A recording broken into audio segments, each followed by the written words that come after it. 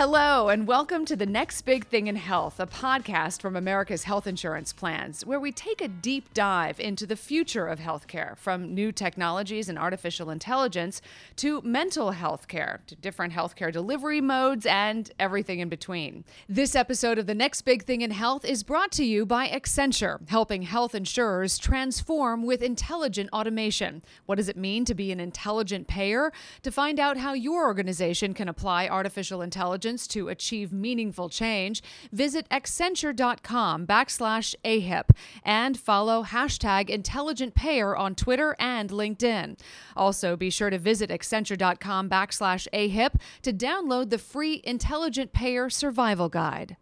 In today's episode of The Next Big Thing in Health, I'm going to be speaking with my co-host, Matt Eyles, President and CEO of America's Health Insurance Plans, about one of the top issues in America, healthcare reform. That's a big one. It's a big one. It's a big topic, hotly debated one, Matt. Before we dive into that, though, because I know we're going to get deep into that, I want to talk to you a little bit about what makes you passionate about healthcare, what drives you and motivates you every day in this space. Thanks, Laura. I feel so strongly about healthcare because I've seen what happens where health is there and then it's gone in a flash. By all accounts, I should probably be a banker, not working in healthcare. My father was a banker. My grandfather was a banker.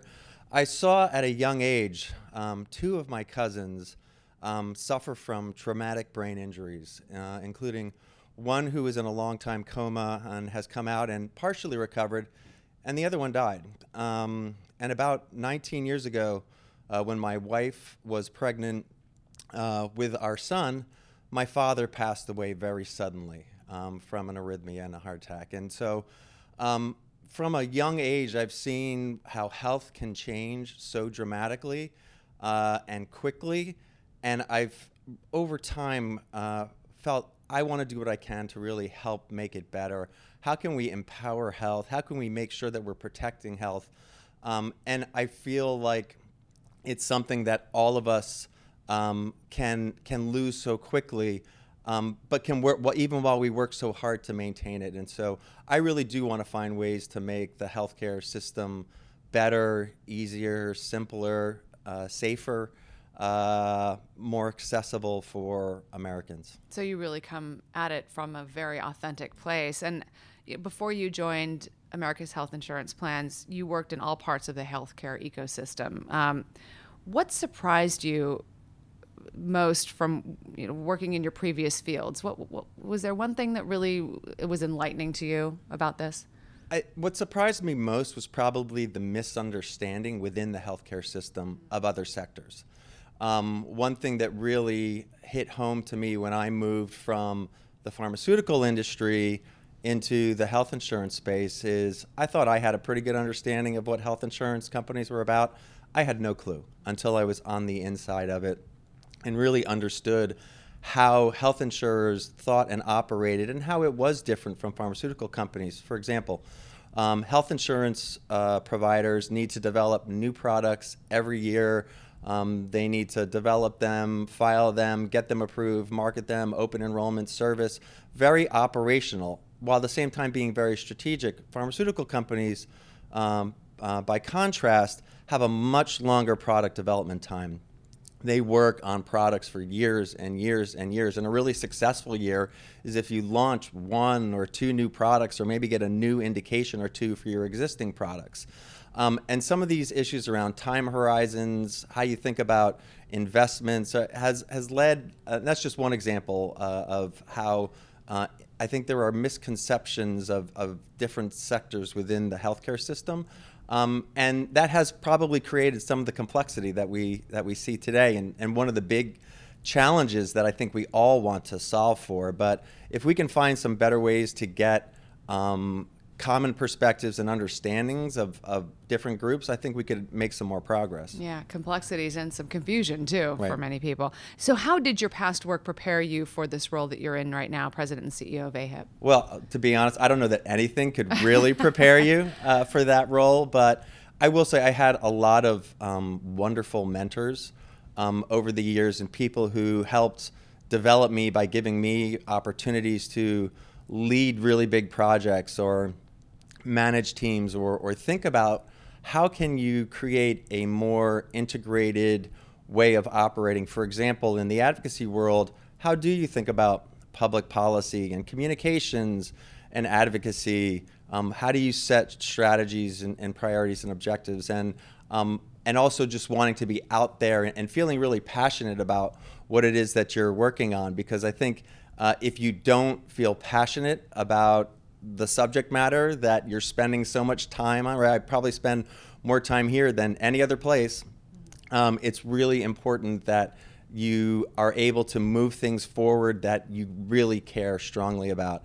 And feeling so strongly about the healthcare system and how do we make it better. I really believe health insurance providers are in the best position to do that, working with other stakeholders. So again, I don't know that there's any one experience that prepares you. It really is a lot of different things and a lot of help from many, many supportive people along the way. Yeah, well, you're putting together this whole pot of experiences and bringing it to an important place to provide so much insight for other people. Let's jump into the main focus of our interview here, which is healthcare reform. Hotly debated, as I said earlier, and it's on the mind of so many policymakers and obviously consumers, the public. What do you believe is the path forward for healthcare reform? That's a kind of a loaded and broad question, but is there a path forward in this year, 2019? In 2019, I think this is a foundational year that we're going to be talking about the paths that we might take, right? I think just given where we are relative to very big elections coming up in 2020, how much Congress might be able to do, how much could happen at a state level, at a federal level. I think this is a very important, formative year with respect to health reform, looking ahead to 2020, 2021.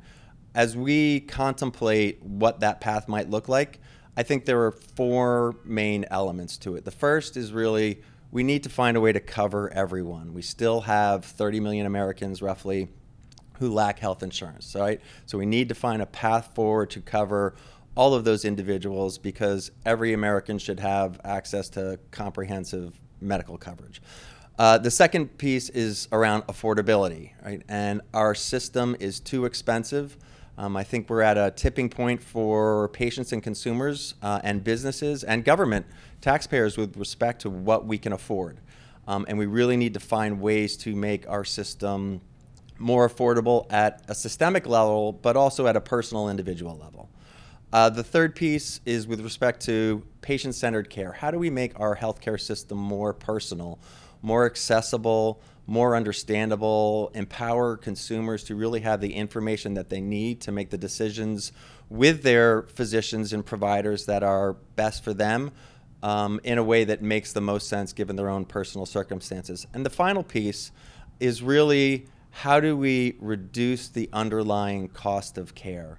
Whether it's prescription drug prices, how much we're paying for hospitals, all of these inputs are really why we see premiums where they are and cost sharing where they are. How do we advance value-based care? It's really about reducing the underlying cost of care. And then just the final point I'll make is it needs to be done in an environment that promotes private sector innovation. We really think very strongly that the private sector is the best way to do this. That's not to say that there's not a critical role for government, but that government is not going to be the solution to those challenges. So, and some companies are already starting to do some of these things that you're mentioning. So the door is opening a little bit, would you say? Absolutely. There's incredible interest, investment in doing these, but there will need to be policies that change. In order to get the rest of the 30 million covered, in order for us to really think about underlying costs of care, prescription drug prices. I mean, there are some systemic things that we'll need to address. At the same time, there are huge investments in innovation, technology, patient-centered care, artificial intelligence, things that should help. And where the private sector will be much more effective than the government in terms of advancing those solutions. Mm-hmm. And do you see 2020 as the kind of the next chapter, or is that within? You think those changes will happen within 2019, 2020, or begin to happen? The private sector changes will be ongoing, and we'll see new innovations whether it's in telemedicine or other ways to enable more patient-centered care. I think the bigger systemic changes are probably still a couple of years out as we grapple as a country with the type of reforms that we want to advocate for in advance. And that's going to take just a little bit longer, I think.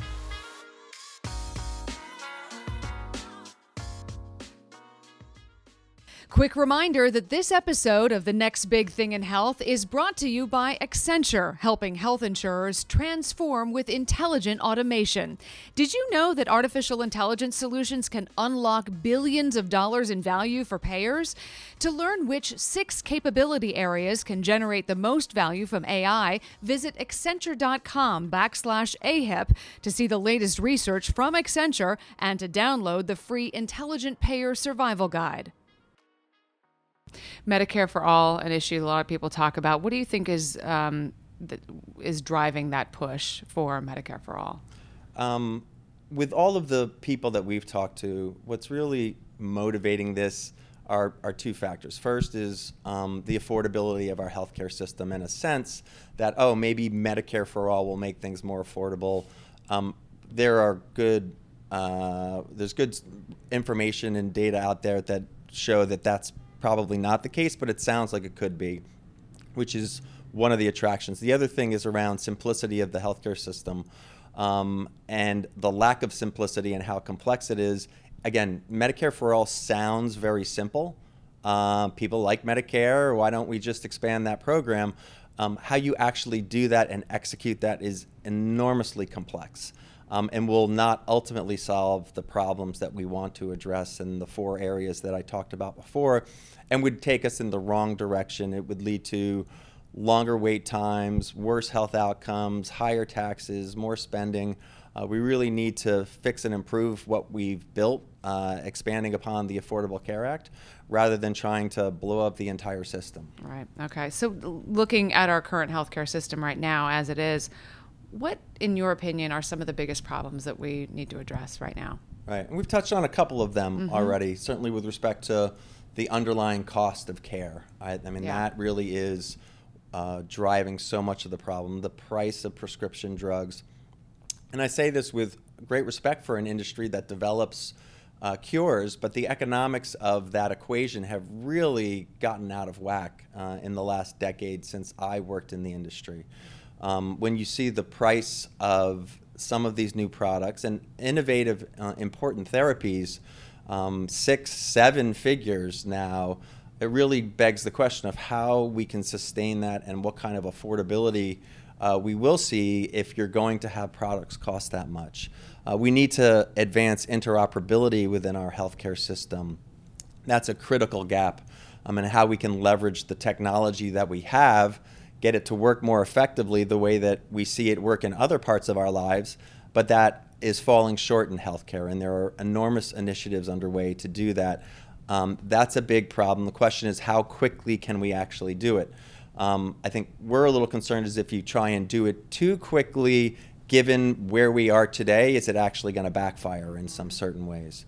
Those are a couple of the biggest problems that we see, and why we are focused on making sure that the solutions come both from the private sector in terms of how we address them, but that there also needs to be, again, a policy component to doing it, because not all of them can be solved just by saying you need to innovate better or you need to do this faster. There are some of these structural problems that we do need to address. Well, you mentioned the private sector. Do you think that the private sector is best poised to solve some of these problems? Absolutely, right? When you think about how do you advance value-based care and align incentives in the healthcare system, I think that the private sector can work incredibly effectively. How do you leverage new technology? How do you learn from other industries to be able to test new solutions, create pilots, adapt, start over, fix, and try and scale those? That's really hard to do from the government level. The government is good at setting policy, but it's really not great at innovating. Yeah, so it's a two places coming together to solve these problems. These are big problems. It has to be done in partnership, right? Yeah, I think our longer term strategic plan is focused in three areas: consumers, partnerships, and affordability and value, right? And if we can make significant progress on those three areas, we believe that you can improve the healthcare system. And partnerships is an important element of it. Public-private partnerships, partnerships with other stakeholders in the healthcare system, partnerships with novel partners who you might not have worked with but can learn things and apply them in healthcare, knowing that we've moved more slowly perhaps than other segments. Yeah, that collaboration is everything. So the title of this podcast, obviously, the next big thing in health. So it's only appropriate for me to ask you, what do you see as the next big thing in health? Is it healthcare reform or is it beyond that? I think it is actually beyond healthcare reform. I think healthcare reform is a big piece of it. The other area that is the next big thing, and there's been so much attention paid to it, is around so-called social determinants of health. Mm-hmm. What are those social factors that influence health, perhaps in an even more profound way than the medical care that you receive? It could be about transportation, nutrition, access to health care, where you live, educational background, income. All of these factors have important impacts on health, and we're only really beginning to understand how important they are and trying to connect them to the healthcare system. And our members and the entire, I think, healthcare ecosystem is really focused on how can we improve addressing social determinants of health. It's one of the reasons why we launched a new initiative called Project Link at our AHIP Institute conference in June, which is really about the next big thing in healthcare, because we believe that it's important to allow our members and other partners to really learn what's working. How do we share best practices? How do we test what's working, what's not working, to get to these underlying factors? And I think that's really going to be the next big area that you see in conjunction with health reform. And what about in terms of innovation? What's big with innovation? Yeah, I think within the technology side, certainly. I think benefit design, even thinking about how do we treat individuals who have chronic conditions and make sure that they're getting access to the healthcare that they need at a way that's affordable and incentivizing the right behaviors. I think that's an area where we're going to see more innovation in terms of how do you apply behavioral economics and changes to really improve the healthcare system. I wish I could say it's like one or two things, but there's so much happening across the landscape that it really is going to be coming in multiple different ways. Well, you mentioned a lot there, so I may be repetitive in asking this question, but if you had the power to change one thing in healthcare, what would it be? One thing, that's a tall one order. Thing. You've been around the block a few times. I'll start with empowering consumers and patients with better information to be able to make better, more informed decisions. There's a lot that comes with that. We have to pair it with affordability, but I think that's the one big thing to allow really patients, consumers to take health into their own hands, working, of course, with physicians, providers, health insurance companies, but really to empower them to change health. Great. Matt Eyles, President and CEO of America's Health Insurance Plans. Thanks for your insight on this. Thank you.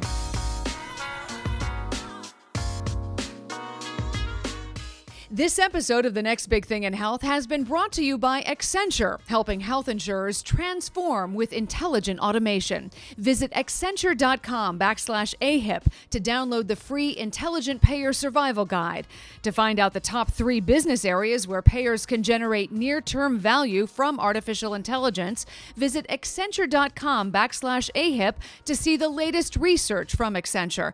And be sure to follow #IntelligentPayer on Twitter and LinkedIn. Remember to subscribe to The Next Big Thing in Health on iTunes, Spotify, or wherever you get your podcasts. And if you liked what you heard, tell a friend and leave us a rating and a review. Thanks for tuning in.